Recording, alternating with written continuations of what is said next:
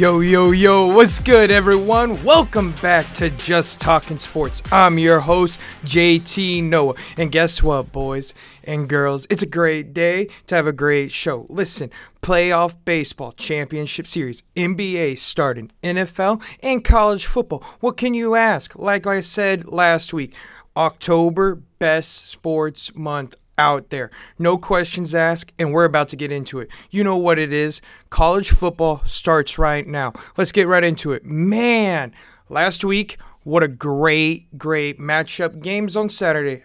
Ranked matchups on ranked matchups. It was like Oprah, give me a ranked matchup. Give me a ranked matchup. You get one. It's all over. And man, it started out hot. 11 a.m. was a great time to start. I'm telling you, 11 a.m. starts it off. And we had the big noon kickoff on Fox. Gus Johnson, Joel Klatt on the call. Penn State versus Michigan in the big house. And it did not disappoint in the first half. And then guess what? Michigan took off. Michigan won 41-17, beating the number 10 Penn State Nittany Lions. Number 5, Michigan, obviously. Listen, Michigan outscored Penn State 25-3 in the second half. They didn't give up a single point to the Nittany Lions after the 13-15 second mark in the third quarter. Yeah, you heard that right. After 13 minutes and 15 seconds actually 2 minutes, you get the point. I'm saying after the 13-minute, 15-second mark in the third quarter, Michigan didn't give up a single point. That is insane, folks. Michigan's defense is for real. And if you had any questions, it was answered yesterday or Saturday, guys. Listen, that game against Ohio State has got potential. And everyone's like, oh, Ohio State can run away this year against Michigan. I don't think so. I think Michigan is flying under the radar just a little bit. I still like Ohio State in the game. I'm just saying, Michigan might be there. And Harbaugh's getting his team back. You might see Michigan try to make it back-to-back seasons in the college football playoffs. I'm just saying, if they can beat Ohio State, they're getting into the playoffs. That's how it is, okay? Another game, number 18 Syracuse versus number 18 NC State. Now, not many people watch this game, but number 18 Syracuse did beat NC State 24-9. Syracuse outgained NC State 113 yards to 55. They dominated this game, did Syracuse. The orange. Yeah, that's their mascot. It's an orange, folks. The Wolfpack of NC State got beat by an orange. Just saying, anything's possible in this world. Also, they held NC State, to 3 whole field goals. 3 whole field goals. They didn't even allow a touchdown. They said, no, you're not getting into the end zone. You can kick your field goals, and that's it. What a game, what a performance by Syracuse, and it sets up a huge matchup this weekend against Clemson for Syracuse. Going to be a great game. Also, what a game in the Big 12. TCU, bro, is insane. They are playing, where did they come from? The Horned Frogs? They came out of nowhere. Crazy. Number 13, TCU rallies to beat number 8, Oklahoma State, 43-40 in double overtime. They were trailing by 21 points at one point, was TCU, and they rallied back to win. What a gutsy performance by the Horned Frogs. Listen, TCU ran the ball for 224 yards and 3 touchdowns, and they had a total of 105 yards on offense. That offense was moving for TCU. And listen, once Oklahoma State got up by that 21 threshold, TCU held them to 2 field goals before overtime. That's right. 2 field goals before overtime. It's insane. Oklahoma State's offense disappeared. They went nowhere. Monumental. And when I mean 2 field goals, I mean it was insane. Like, you're up by 21 and they just take off their foot. Like, what are you doing, Cowboys? I had so much hope for them. I mean, come on. There was something there and they couldn't take a hold of it. So, it's crazy to me how Oklahoma State can go up by 21 and then just vanish. Like, poof, we're gone. Magic. We don't want it anymore. Like, what? Oh, man. I was so thinking Oklahoma State had a real chance.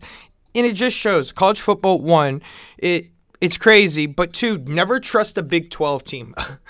They always hurt your heart. So I'm sorry to any fan out there that is a Big 12 team fan. It's heartbreaking as a football fan. I know. It's crazy. Okay. Moving on to, obviously, one of the greatest games this weekend. Knoxville, Tennessee. I don't know how they're feeling today. I know Sunday they weren't feeling too good because they were partying. Rocky Top was on top. Listen, number 6 Tennessee knocks off number 3 Alabama on a game-winning field goal that was 40 yards out. They beat them 52-49 in that kick. Oh, man. He kicked that ball, and I thought it was blocked. It wasn't blocked. He just did not hit the ball well with his foot, and he luckily made it.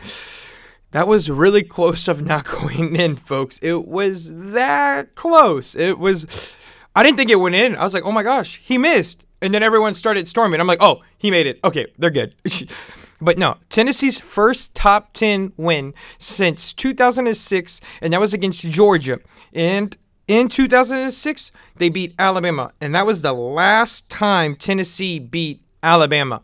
They went crazy, like nuts. I mean, that whole field was orange. It was crazy. But, I mean, they deserve it. Props off to Tennessee for winning. They were up by 18 at one point in the first half was Tennessee. So they had control of the game, and they lost it for a second. I'm like, oh, no. They lost it. Alabama's coming back and winning, and they did not budge. Even when they went down, they grind it back.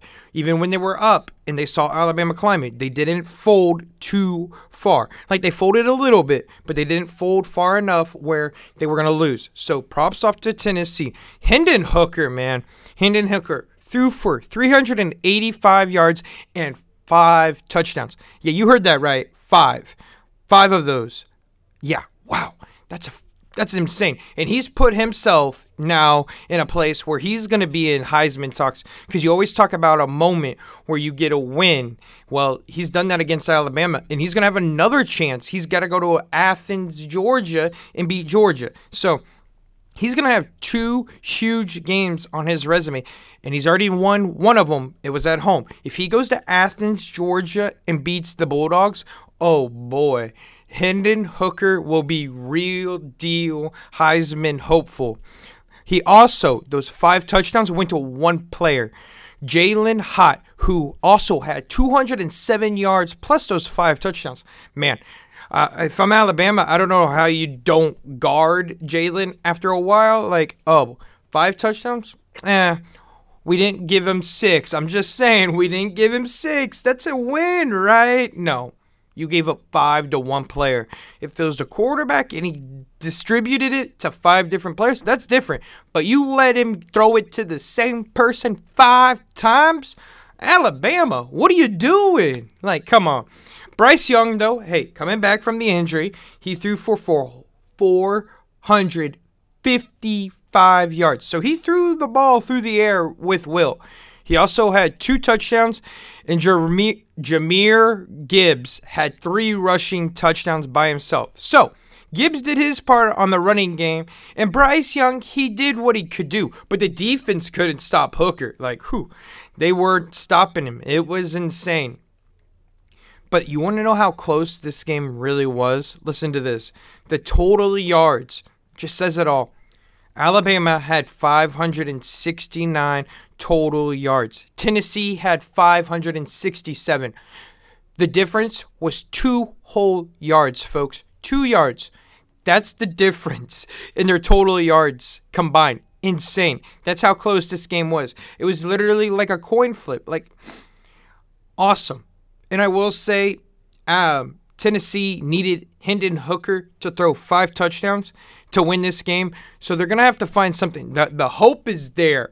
Can they keep it and ride with it? Or are they going to have a letdown game this week against Tennessee? We'll find out. But I'm just saying, like, they needed a performance of a lifetime from Hooker, and they got it to beat Alabama. And you're going to have that to win against Alabama.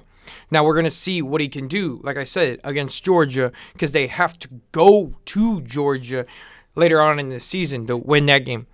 A late night game that finished in chaos was Utah and USC. Listen, those two teams, Pac-12, man, Pac-12 after dark gets wild. College football after dark gets wild in general. Number 20, Utah, beats number 5, USC. Or, excuse me, number 7. Why did I say 5, weirdo? Number 7, USC, 43-42. Because Utah went for the 2-point conversion. Hey, you got to win games and you got to be risky. And they were risky in Utah. Listen, Cameron Rising, 415 yards through the air with 2 touchdowns. Then he added 60 yards on the ground and 3 more touchdowns. He had a total of 5, 2 through the air, 3 through the ground. And he used his legs to get the 2-point conversion. So props off to you, Rising, after having a letdown game against UCLA last week. Also, Caleb Williams for USC, 381 yards with 5 touchdowns. And in with his 5 touchdowns, he threw them to 4 different players. So see the difference between Hooker, same person, 5 touchdowns. Williams, 5 touchdowns. 4 different players. He was giving them out and being nice. Hooker wasn't. Okay. Also, the total yards, again, insanely close. Utah, 562 total yards. USC, 556. 6 total yards in difference right there. I mean, what? Insane. It's crazy. Those are so close. It's incredible how close these teams were. And it shows what little room for mistake you have in college football, because one slight miss and it's going to go downhill. You lose because of 6 total yards. I'm not saying they lost because they didn't get 6 total yards.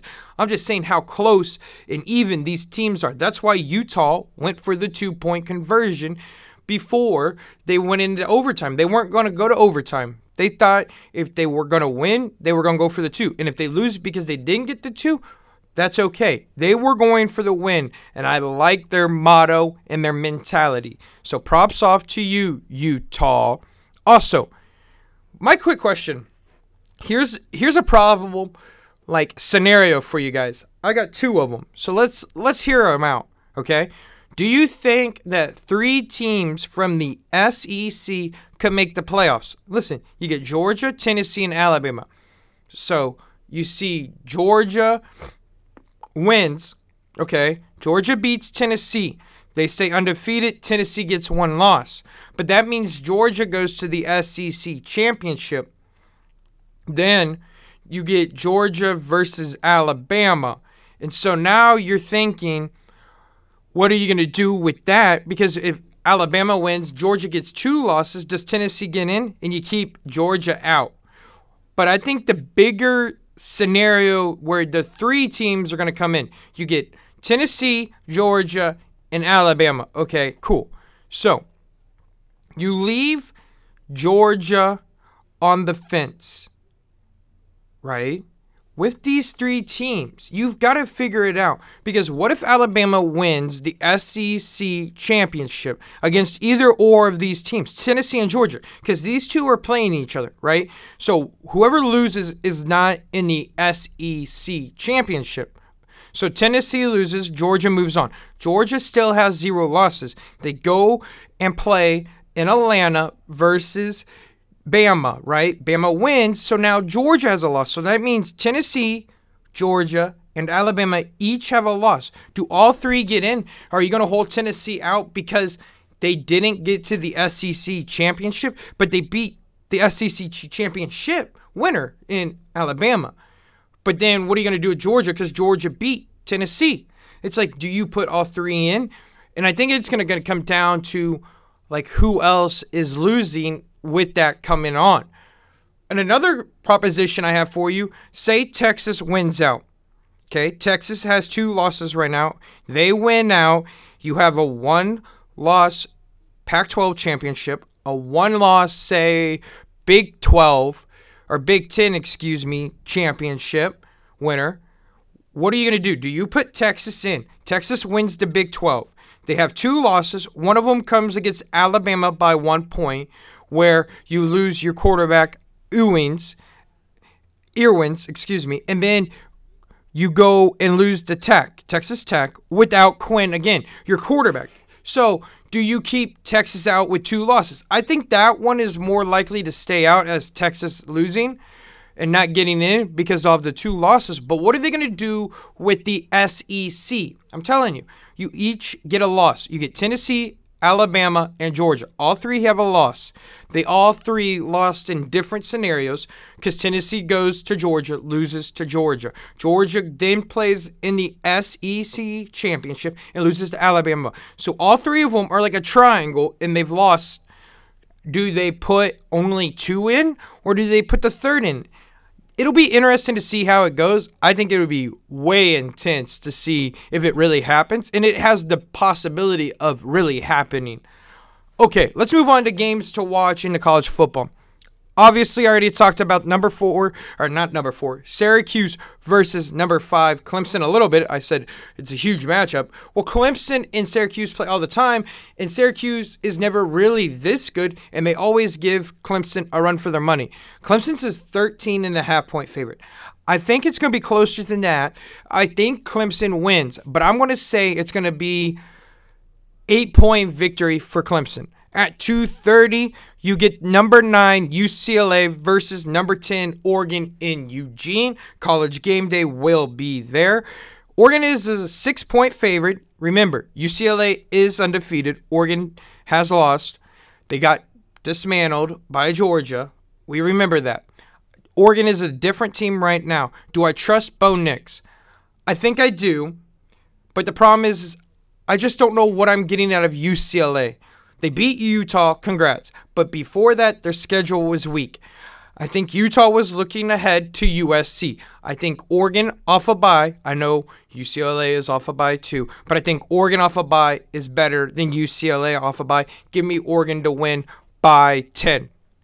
Another 2:30 game. Number 20, Texas, who is a 6.5-point favorite over number 11, Oklahoma State. Who do I like? I love the Cowboys. I do. I love them, but I can't. I don't know what is happening. Quinn, when he plays for Texas, huge. Quinn is the man at the helm for Texas. I think I'm taking Texas. I said I love Oklahoma State. And maybe Oklahoma State was overlooking TCU, and I don't know why they would overlook TCU because TCU is the real deal, or maybe they thought TCU was just a joke. I don't know. They let down, and that scared me. They blew a 21-point lead and lost in double overtime. Listen, I'm taking Texas. I think Texas wins by a game-winning field goal. Moving on to the 7 p.m. slate, number 17, Kansas State versus number 8, TCU. TCU is a 3.5-point favorite. Listen, I like TCU a lot. Horned Frogs, Wildcats, they're Kansas State. Cool. They play in Manhattan, Kansas, but they're not there. They're playing in TCU. I think TCU's on a roll. They look really good. Give me TCU to win by a touchdown. And then my upset of the week. Listen, it's going to be great. UNLV over the 25-point favorite Notre Dame Fighting Irish. I like UNLV. I don't know why, but I don't like the Fighting Irish. The Fighting Irish have looked skeptical. They've looked unradical. They've looked inconsistent. They haven't found anything yet, and I don't know what it is, but I do not like Notre Dame this season. I think Notre Dame has taken a step back, and I know they have a new head coach in Freeman. I think they take steps forward next year, but this weekend, I think they lose to UNLV, and they're a 25-point favorite. I'm taking UNLV, not just to cover, which I know they will cover. I mean, they're not going to lose by more than 25. Give me UNLV to upset Notre Dame. That's what I'm going with. That's my upset. Okay, folks, When we come back, we're talking MLB. We're talking divisional series. We're looking at the championship series. I know they've already started, but when we get back, we're swinging into it. Right here on You Seem to Be with Just Talking Sports.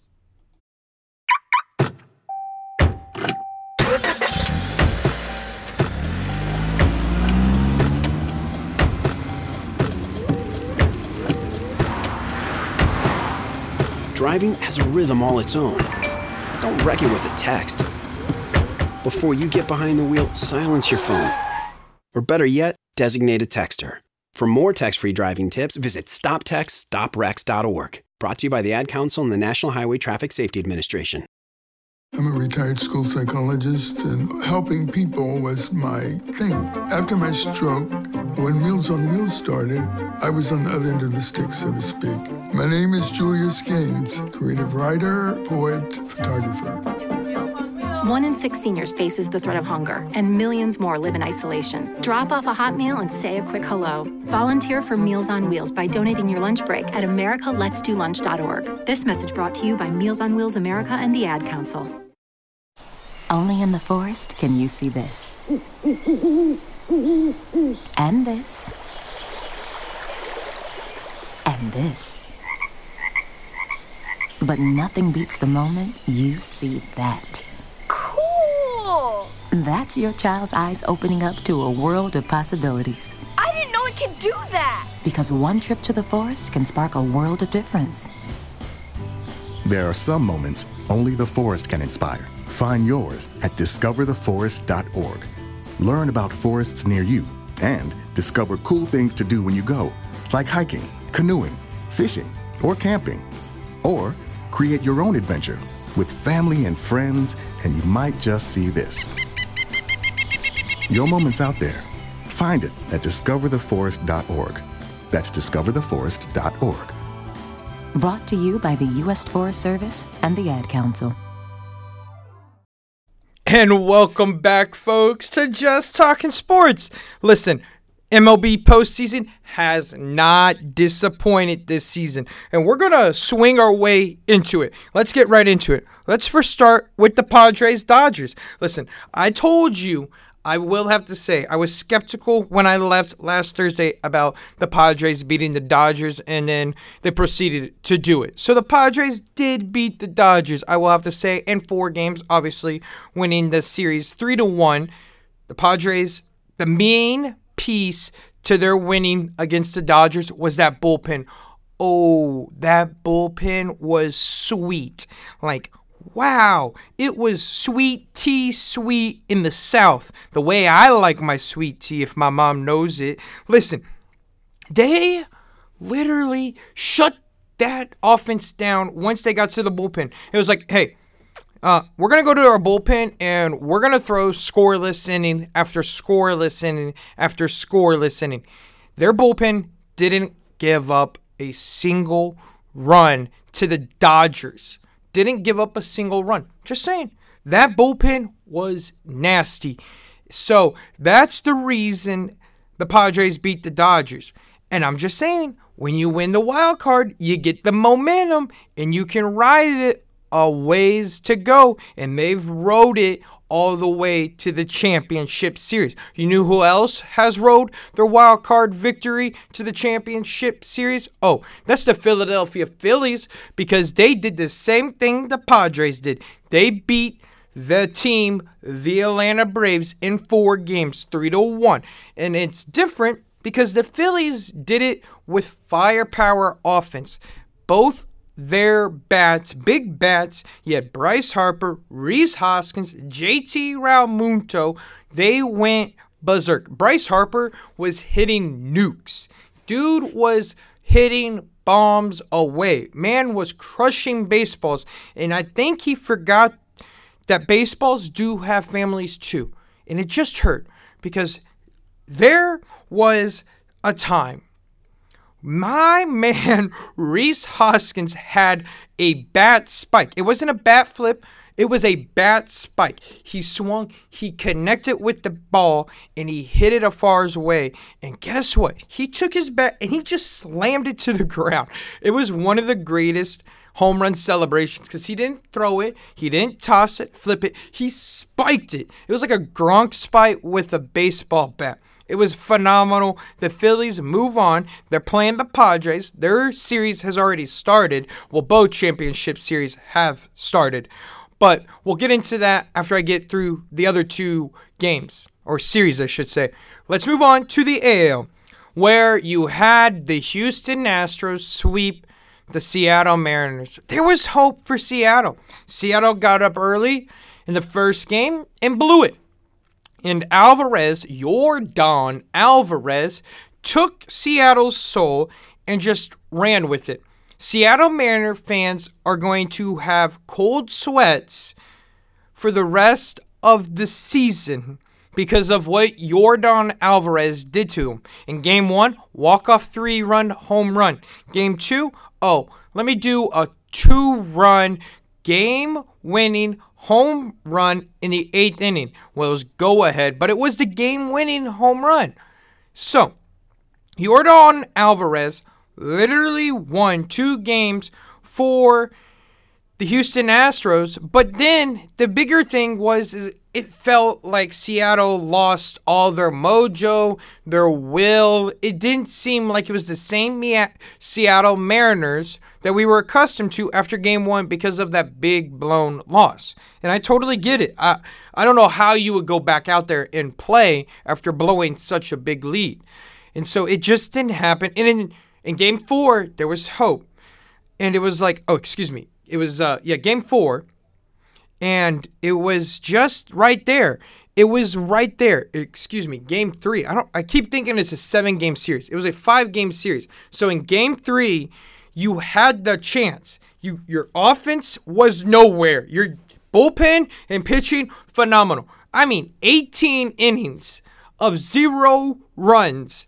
17 and a half, because then Houston in the 18th hits a go-ahead home run to take the lead 1-0, and you just felt Seattle wasn't going to score 2 runs to win it, and they didn't. They lost 1-0 in 18 innings. 18 innings.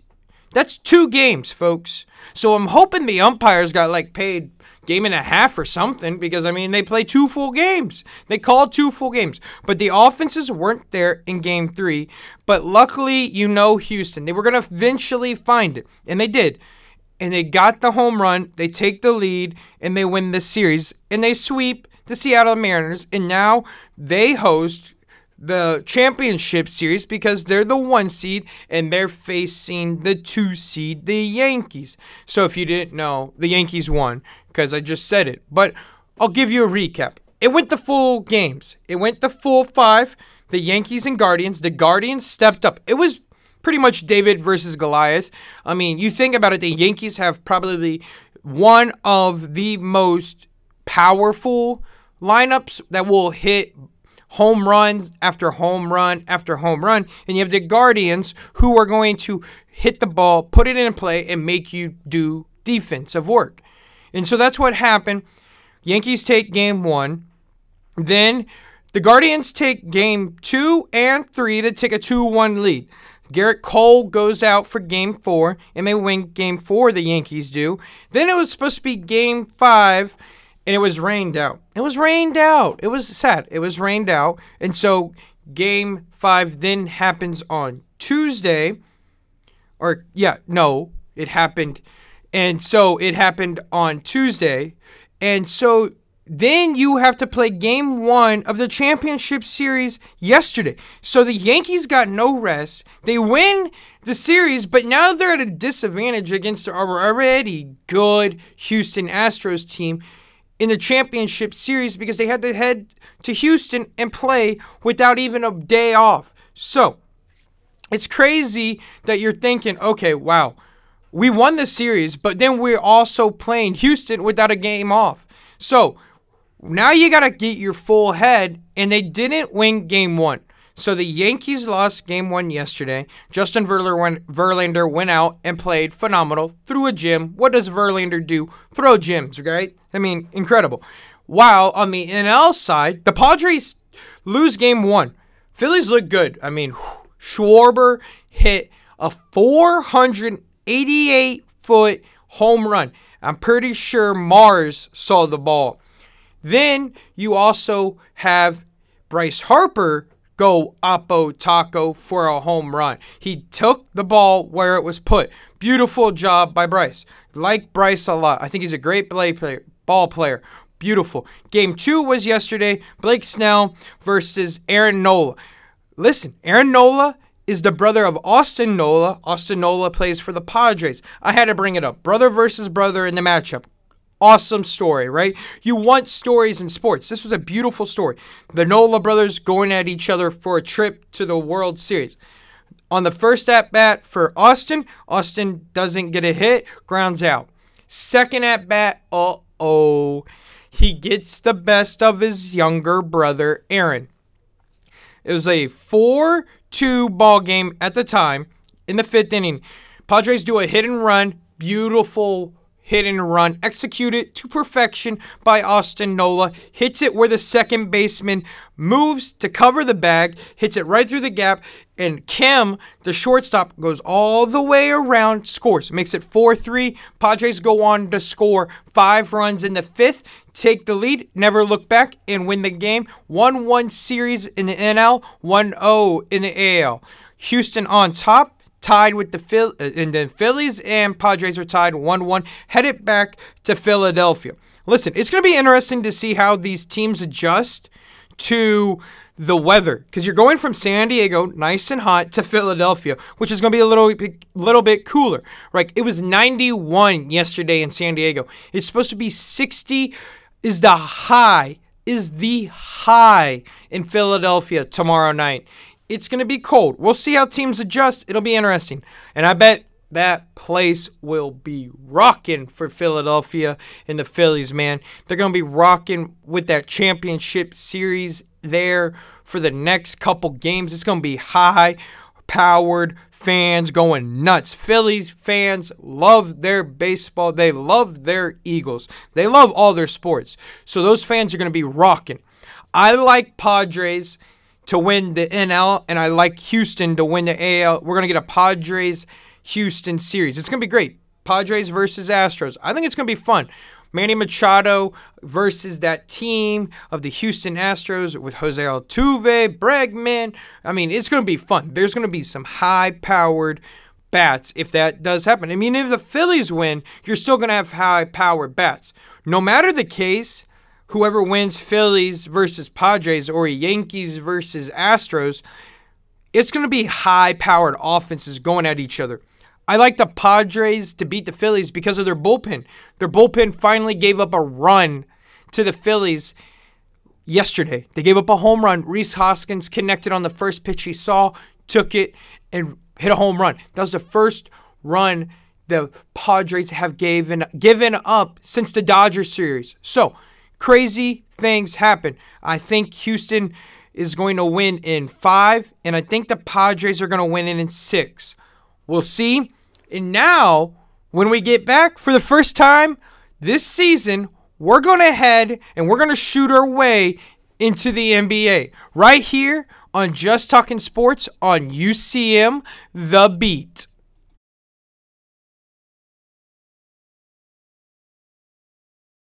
Only in the forest can you see this. And Juice, Mom! Juice, juice, juice! Mommy, why are we going to the store? Mom, I want juice! Mom! Juice, juice, juice! Mom! Your child will have different needs at different stages of life, and that includes the car seat. See, car crashes are a leading killer of children ages 1 to 13. Protect your child's future at every stage of life. Go to safercar.gov/the-right-seat. A message from the National Highway Traffic Safety Administration and the Ad Council.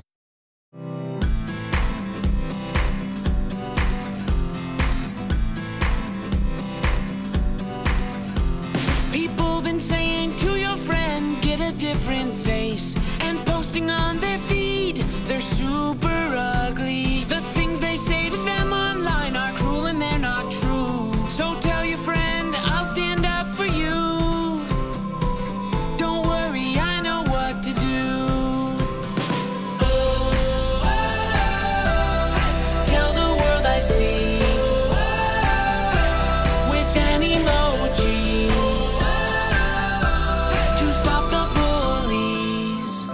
Know someone who's being bullied online? Send the witness emoji. It looks like an eye in a speech bubble, and it's in the symbol section near the clocks in your phone. You'll let the world know it isn't cool, and you'll let your friend know you care. Learn more about the witness emoji at eyewitnessbullying.org. Brought to you by the Ad Council. Yo, welcome back. And like I said, NBA season has started. It is underway, folks. It started Tuesday, and I know a lot of people aren't the biggest NBA fans. Most of us, most of them, most of you are college basketball fans, and I totally get that. Here in Missouri or even Kansas, we don't have a pro basketball team, and I would love one. I think it would be great. I think that's the one key sport we're missing, but we just haven't found it yet. But so you get to pick your team you like, and I've always rooted for the Thunder, OKC. They've had some tough times, but they're on the uphill. They've got picks on picks. They've got the glory. So it's interesting to see stuff like that. And while the season did start Tuesday, and they've all played pretty much, all teams have, I still want to give my pick for the NBA Championship Finals, is what they call it, what I think will be the matchup. And it might be surprising, because last year was Celtics versus Warriors. Warriors looked great. They won it all. Steph Curry, Klay Thompson, Jordan Poole, Draymond Green, you name it. It's insane. While the Celtics had Jaylen Brown, JT, Jason Tatum, a.k.a. JT, obviously. I'm JT too, so it's great.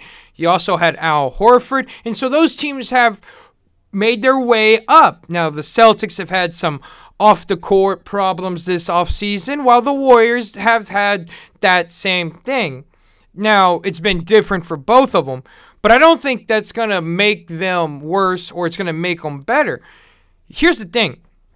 I think the team from the Western side is a team that has to make it this year. They went out and got pieces a couple of years ago, and they have not done anything with them. The team from the Western that I see making it to the finals is the Clippers. Paul George, Kawhi Leonard. They've got to do something. They brought those two together, and they haven't made it to the finals. They got to make it to the finals. If I'm the Clippers, if I'm the fans of the Clippers, you got to make it to the finals.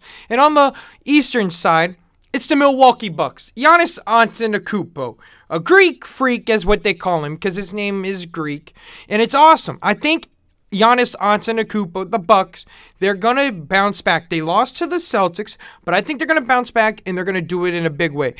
I like the Clippers because they have to. There's going to be that chip on their shoulder. Everyone's talking about the Lakers with LeBron James, Anthony Davis, Russell Westbrook, Patrick Beverly. They're always talking about the Lakers. The Lakers aren't good. Like, you saw it. They got blown out by the Warriors. Was anyone surprised? No. But that's what we're come to.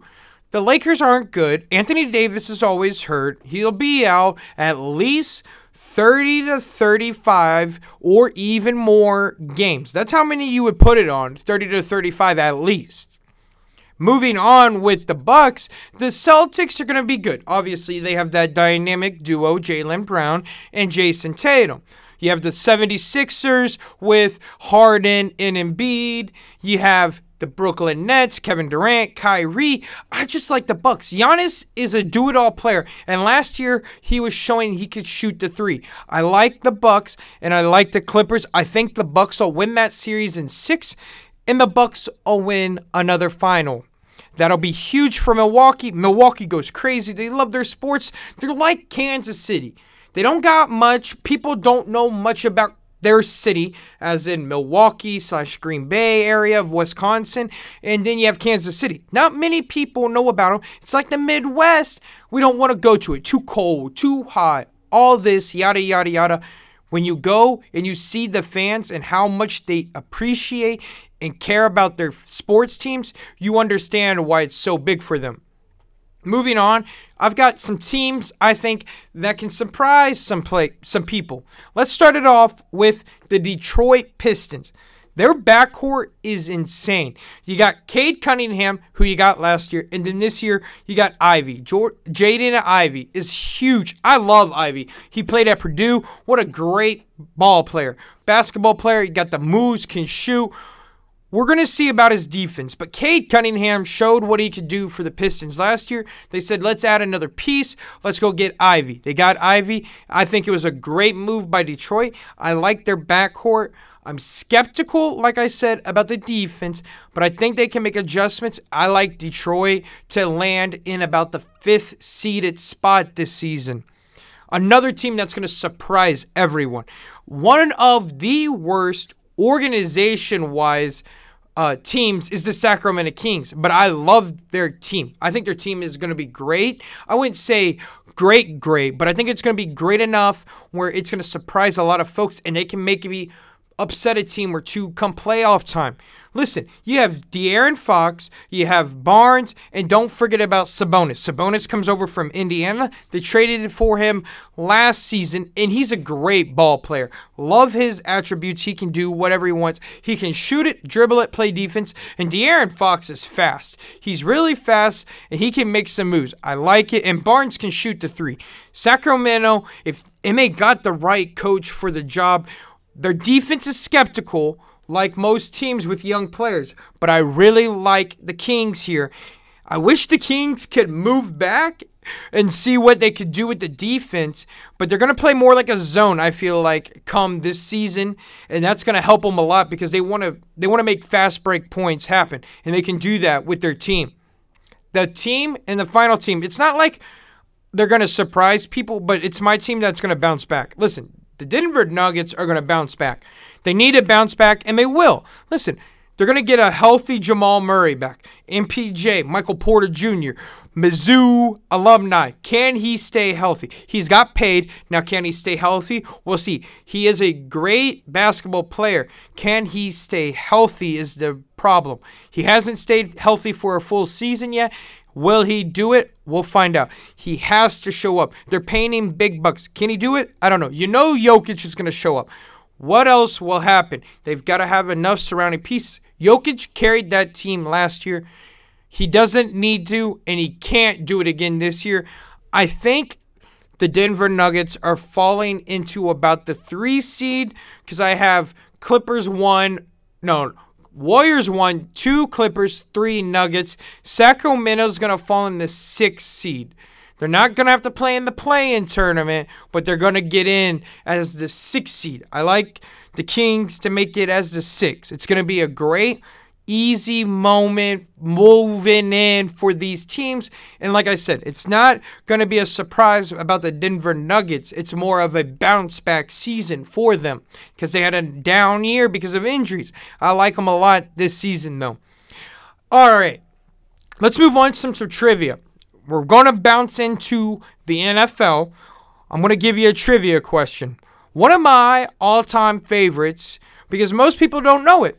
Let's do it. What team is the only team to have ever gone undefeated or have a perfect season in the NFL? Meaning they went undefeated in the regular season, won all their playoff games, and won the Super Bowl. What year and what team was it?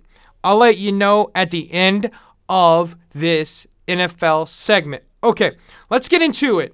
Usually I take a break, but that was a short NBA brief segment, so let's get into the NFL. Let's start with Thursday Night Football. Oh, boy. Oh, no, man. What did they do? Amazon Prime, I'm so sorry you're getting these games. Hey, you get a better game tonight. I'm just saying, a better game tonight. Okay. Thursday Night Football, Washington Commanders headed to the Chicago Bears. Commanders come out on top 12-7. So, hey, we got a touchdown in this Thursday night game. So, it was good to see that. But it was another absolutely hot trash of a Thursday night football game. Just going to say it like it was. It was not good, folks. Not very good. It was 3-0 at halftime. You didn't even get a touchdown until the second half. I thought Al Michaels was going to retire at halftime. I mean, it's bad. Chicago gave this game away. I want you to understand that, folks. Chicago gave this game away. Had 392 total yards to Washington's 214. What a size gap. You also went 0-3 in the red zone, Chicago, and you had 2 turnovers. One of those red zone trips was at the very end when Mooney actually had a touchdown, but he didn't have control of the football in the end zone and fell out of the end zone and landed at the 1 yard line. So that's no touchdown. Washington comes out with a 12-7 win. Carson Wentz went with 99 yards passing on 12 of 22 throwing. So nothing spectacular from my man Wentz. But Wentz does move on to be 7-0 in Thursday night football games. So I'm just going to say, whenever Washington from here on out is on Thursday night and Carson Wentz is playing, I might hedge my bets to Washington because Carson Wentz, all he knows how to do is win on Thursday nights. Moving on to the noon game that I thought was more interesting than ever. The New York Giants, folks. The G-Men, they win again. They beat the Baltimore Ravens this time in what was a horrible fourth quarter for the Baltimore Ravens once again. The G-Man, a.k.a. the Giants, they win 24-20 in a game where the Baltimore Ravens should have won. I'm going to say it. Back-to-back games I'm talking about where a team gives it away. The Giants scored 2 touchdowns in 4 minutes and 20 seconds of game time in the fourth quarter. Yeah, insane. Lamar had 2 horrible turnovers in the fourth quarter. It was not good. He had an interception, which on that play, he bobbles the snap, goes back to pick it up, and then just throws it up for Mark Andrews, who is double covered. And guess what? It's intercepted. Then on the next drive, after the Giants have taken the lead, because the Giants scored before the interception to make it 20-17. Then on the interception, the Giants make it and get into the end zone to go up 24-20. The Ravens have one more chance, right? And so on second down, Lamar gets strip sacked and it's recovered by the Giants, and the Giants walk away with the victory. 1-3 in the red zone were the Ravens, and then Justin Tucker missed a 56-yard field goal. Wow, it hit off the goalpost. It was a doinker, folks. It doinked. So you don't see that often. 1, Justin Tucker missing a field goal, but 2, 1-3 in the red zone by the Ravens. Also, it's crazy to me because the Ravens had 406 total yards of offense. The Giants had 238. The Giants are finding ways to win close games, and that's great news. They have a great coach, and Jones ain't turning the ball over, folks. Now, the wide receivers are anything but good. Saquon is looking really good, but that defense is playing out of their minds and looking fabulous. Will the Giants keep it up? I don't know. The Ravens, once again, blow another double-digit lead. So they've had a double-digit lead in every game, and they're sitting at 3-3. How is it possible, man? It's crazy to me. Now let's move on to the game of the week. And, I love when games live up to the hype. And they did. It started out slow. This was a defensive match in the first half. And it was not that high scoring of a game you would think of, but it still lived up to the hype. It was a great game. Josh Allen, Patrick Mahomes were out there playing lights out. Allen had 3 touchdown passes. Mahomes had 2 as well. So that's 5 touchdowns by the 2 of them. Allen got the game-winning touchdown, obviously. 2 knocks, which is awesome for the Bills fans. Bills fans win. Bills fans goes crazy. Yada, yada, yada. It's awesome for them. Mahomes, though, let's get to it. Mahomes had 2 interceptions. One of them horrible in the red zone. Just throws it up to MVS. And I don't know where his trust came into the factor, MVS can go up and get it. I thought he was throwing it away, but he threw it, and it was intercepted. But his second interception, first off, is not on Andrew Wiley. Let's get that out of the way. Andrew Wiley, not on him, had Von Miller, and they double-teamed him. Mahomes gets out of the pocket. Milano's on a quarterback spy, folks. If it's a quarterback spy, it means he's following the quarterback. If he moves, you move with him. If he starts to run, you attack. Now, with Milano, their scheme was once Mahomes gets out of the pocket, just go after him. Because Mahomes ain't going to make many moves to get out of the way. So Mahomes breaks the pocket. Milano comes. Mahomes tries to make a sidearm pass. And the defensive back makes a beautiful play. Watches Mahomes' eyes. undercuts the pass that was going to Sky Moore, gets the interception, the game-sealing interception, and Buffalo walks away with the win. Tip of my cap to the defense. What a game. What a scheme the Bills had throughout the game. They were giving them different formations and everything. So great game. Tip my cap to the Buffalo Bills. Ain't going to take nothing away. I'm not truly upset, or am I excited, obviously, about a loss from the Chiefs. Now listen, here's the thing. I don't see Mahomes throwing 2 more interceptions in a game when it comes to Buffalo in the playoffs. Now, obviously, this game feels like it might be going to Buffalo for the AFC Championship game or wherever. It could be a conference. You never know. Divisional. Who knows? All I'm saying is it seems like the next time these two face, it should be in Buffalo. But that's what people were saying last year, too. Am I right? I mean, you got to think about it. Last year, the Bills beat the Chiefs, and they blew out the Chiefs in Arrowhead. And then the Bills proceeded to go 7-5 in their last 12 games. And they got the 3 seed. They got the 3 seed. Tennessee got the 1. Chiefs got the 2. Bills got the 3. And so the Chiefs and Bills had to play even before the AFC Championship. Now, I'm not saying the Bills are going to go 7-5 in their next 12. But all I'm saying is let's chill. Let's pump the brakes and say, oh, wow, Bills have won the 1 seed in the AFC. No more to play the rest of the season. I'm just saying you got to chill a little bit because it's shown the Bills have had letdowns after big games. And it's luckily for them, the NFL did them a favor by giving them a bye this week. So you can't have a letdown game after a big victory. Like, I was scared. I'll be honest. If I was a Chiefs fan, I would have been scared if the Chiefs beat the Bills, If they would have beat the Bills, I would have been scared about the 49ers coming up. But since the Chiefs lost, they're not going to overlook or have a letdown game against the 49ers. Because the 49ers defense is every bit good or even better when fully healthy than the Buffalo Bills defense. Now, obviously, the 49ers defense is banged up. Now, the thing with the Chiefs, everyone's figuring out they can go man-to-man now on defense. They don't have Tyreek Hill. They don't have that speed factor. And Juju and MVS really can't break away from man-to-man. That's why Sky Moore is the key. They got to get him incorporated. They got to get him going faster. They got to get his route tree down. They got to get him feeling more comfortable with Patrick Mahomes because he's going to be the key. Him and Hardman are the key because they're the fastest 2 on the team to break man coverage. And once they do that, they can go over top with Hardman or Sky Moore. They've got to find a way to break the man coverage because right now defenses are playing man coverage. Moving on to the Sunday night game, Eagles beat Cowboys 26-17. The Eagles controlled the first half of this game, folks. It was a great first half for the Eagles all around.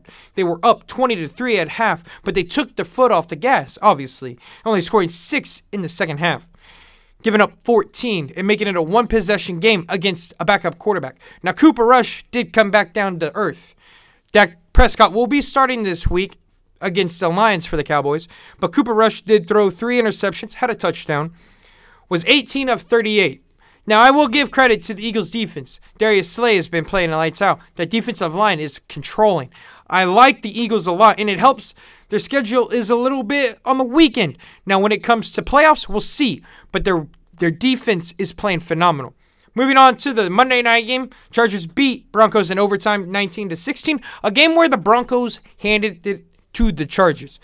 No touchdown after the 9-minute mark in the second quarter, folks. After the 9-minute mark in the second quarter, no touchdowns. They said, oh, give me a field goals. Yeah, so no fun. Another primetime game with the Broncos that were bad. Herbert was 37 of 57. 57 passes for Herbert, 238 yards, no touchdowns, 1 interception. Wilson was 15 of 28 with 188 yards, 1 touchdown, 0 interceptions. But the big problem, 3 of 11 in the second half and overtime. 3 of 11 for 15 yards, folks. That's not going to get it done. What is up with Wilson? People say hamstring. People say shoulder. It's his mind. He's not reading the defense, folks. He had a tight end wide open on 3rd down. Doesn't throw it. Takes the sack. He is not reading defenses. I don't care what people say. It's not an injury. He's not reading the defenses properly. If he reads them right, he doesn't have to be great. He just needs to make the throw. He's not reading the defense. He's got to do it better because that's the problem. Everyone's blaming Hackett, and sure, Hackett needs some dismantle and not good praise, but you've got to understand, Wilson is not doing his job either. He's not reading the defense and finding the open wide receiver tight end. He looked great in the first half, and then the second half, he turned back to what he has been all season. He has to find a way to be better. Now let's move on to the power rankings. All right, folks. Number 10 is going to be the San Francisco 49ers. They were number 4. They lost to the Atlanta Falcons. But listen, they had 11 starters out last week. They allowed the fewest yards per play on defense still, and they've only gone 6 3-and-outs this whole season on offense. So they're going to be fine. They're going to get healthy, and they're going to get down the stretch. I have the 49ers at 10. New team in New England Patriots. Whoa, at number 9, 3-3. They might have found their new quarterback, Zappe, and their defense is top 10 scoring. So they're looking good. They might have found the quarterback, and Mac Jones might be the backup when he comes back healthy. Number 8, Cincinnati Bengals. They were number 10 last week. They're 3-3. They beat the Saints. They haven't allowed a touchdown, folks, in the second half. They haven't allowed a single touchdown in the second half. How is that possible? What a great performance by their defense coming into the second half. Now, all their losses, all 3 of them, have been on game-winning field goals. So they could be undefeated, but they've lost all 3 of their games by game-winning field goals. Their defense is giving up points in the second half. Don't get that wrong. They're not giving up touchdowns. That's incredible. Number 6, I'm giving it to the Dallas Cowboys. They moved up. They were number 8, but they played so well with Cooper Rush against the Eagles, I had to move them up. They lead the NFL in sacks and sack differential, and their defense is top 5 in scoring. I like it a lot. Also, I skipped one. That was the 7, LA Chargers. I forgot about them because guess what? They didn't play well, but I got to keep them in because they won, and I don't feel anything. Listen, after the first 4, it's just like, who do you go with? So, 7 was the LA Chargers. I skipped over them. They got to win. It was ugly. Win ugly games, you get lucky, right? Number 5, I have the G-Men, New York Giants, folks. The New York Giants weren't ranked. They're 5-1. They are playing defensively well. Listen, their offense ain't nothing spectacular, but it's their defense. Now, listen, they have no wide receiver over 200 yards, so that's a problem. And Daniel Jones has 4 game-winning drives for them this year. So Daniel Jones is not losing games for this team, but they got to have a wide receiver step up. Number 4 is the Minnesota Vikings. The Minnesota Vikings are the New York Giants, but they have better, faster wide receivers on the outside.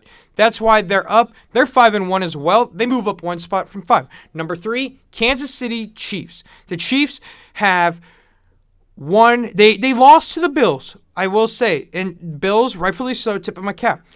They have completed 50% of their third downs on offense. They've looked really good on offense on third down. Now, they've had 14 sacks through 6 games, but they got to find pressure outside of blitzing. They haven't really got to the quarterback without blitzing. Got to find a way to get there with a 4-man front. Number 2, I dropped the Eagles from 1. Philadelphia is at 2. They're 6-0. They lead the NFL in turnover differential, so they're taking the ball away and they're not giving it back on turnovers on their offense. But like I said, their schedule's been a little bit weaker. So I'm skeptical about them, but I like how they're winning. It's not their problem. Their schedule's weak. They don't make the schedule. And at number 1, Buffalo Bills. They beat the Kansas City Chiefs. Not only that, they went to Arrowhead and win. I'll give them the praise. They upgraded their defense. Von Miller is a huge piece for them, and it's turning out well. They have the best point differential and the best yard differential. So they're beating teams with yards. They are out-yarding their teams, and they have the best point differential. They're going to outscore you. They look like the best team in the NFL right now, and it proved on Sunday when they went to Arrowhead. Now, I'm not saying they're a Super Bowl winning team because the AFC is more of a gauntlet than the NFC. We'll see what happens, but right now Buffalo is there. To me, Super Bowl favorites, Buffalo, Philadelphia, and Kansas City. Then there's the rest of the teams. And then at the very bottom is Houston and Chicago. That's how it is right now, how I feel. That's why my scatter is all over the place. Now let's move on to games to watch. Here we go. At 12 p.m., the Falcons, 3-3, face the Bengals that are 3-3. 6-point favorite Bengals. I like the Bengals. I love Marcus Mariota. I love what the Falcons are doing. But give me the Bengals to win at home. They're going to win by 8 points. Moving on to another noon game. The Colts 3-2-1. Yeah, that's right. 3 wins, 2 losses, 1 tie. Versus the Tennessee Titans, who were 3-2. Tennessee is 2.5-point favorite at home. I like the Colts. I think Carson Wentz is finding his groove. That offense is moving. Jonathan Taylor, if especially plays, I love the Colts. But give me the Colts to win by 4 points. Then 3 p.m., a game that's going to be really good. Another good defense of team headed to play. Well, they're not headed. An offensive team is headed to play a great defensive team. Kansas City Chiefs head to San Francisco. Like I said, the 49ers defense is every bit good or even better than the Bills defense, especially when healthy. The Chiefs are a 3-point favorite on the road. I think the Chiefs are going to win. They're not going to lose back-to-back games. Patrick Mahomes is going to be ready. He knows how important every game is. He's going to come out firing. It's going to be the tight end matchup. Kittle versus Kelsey. Who's going to stop who? You have Deebo Samuel. Who's going to cover Deebo? If I'm Spags, put Snead on Deebo. I know Spags hates to follow people, but you have to have speed on speed. Snead is the fastest defensive corner, secondary player for the Chiefs. You got to put him on Deebo. Now, the upset of the week. I am slamming it down. Put money on it. I feel so confident in it. 3 p.m. game. The Seattle Seahawks, who are 3-3, head to LA to face the Chargers, who are 4-2. The Chargers are 6.5-point favorite. Give me the Seahawks to win by 6. I think Geno Smith is playing well. I love what they're doing in Seattle. They look good. Pete Carroll is a defensive mind. That defense is playing well. Give me Seattle to beat the Chargers. So I have the Bengals over Falcons, Colts over Titans, Chiefs over 49ers, and Seahawks over Chargers. It's going to be a great week of football, college, NFL. You got postseason baseball and NBA. Don't even forget, if you're an NHL fan, you got hockey. It's a great time. And basketball, college basketball is going to be starting up at the end of the month. It's a great time to be a sports fan, folks. It's awesome. You love it. I cannot wait to talk about more sports next Thursday right here from 12 to 1 on UCM The Beat. I'm your host, Just Talking? No, I'm your host, JT Noah, for hosting Just Talking Sports. Once again, right here, 12 to 1 every Thursday. Going to be great. Hoping maybe to bring on some special guests in the near future. We'll see, trying to get that in the works. But until then, I'm only your host, JT Noah, and I'll see you next week right here on UCM The Beat. Peace out, guys.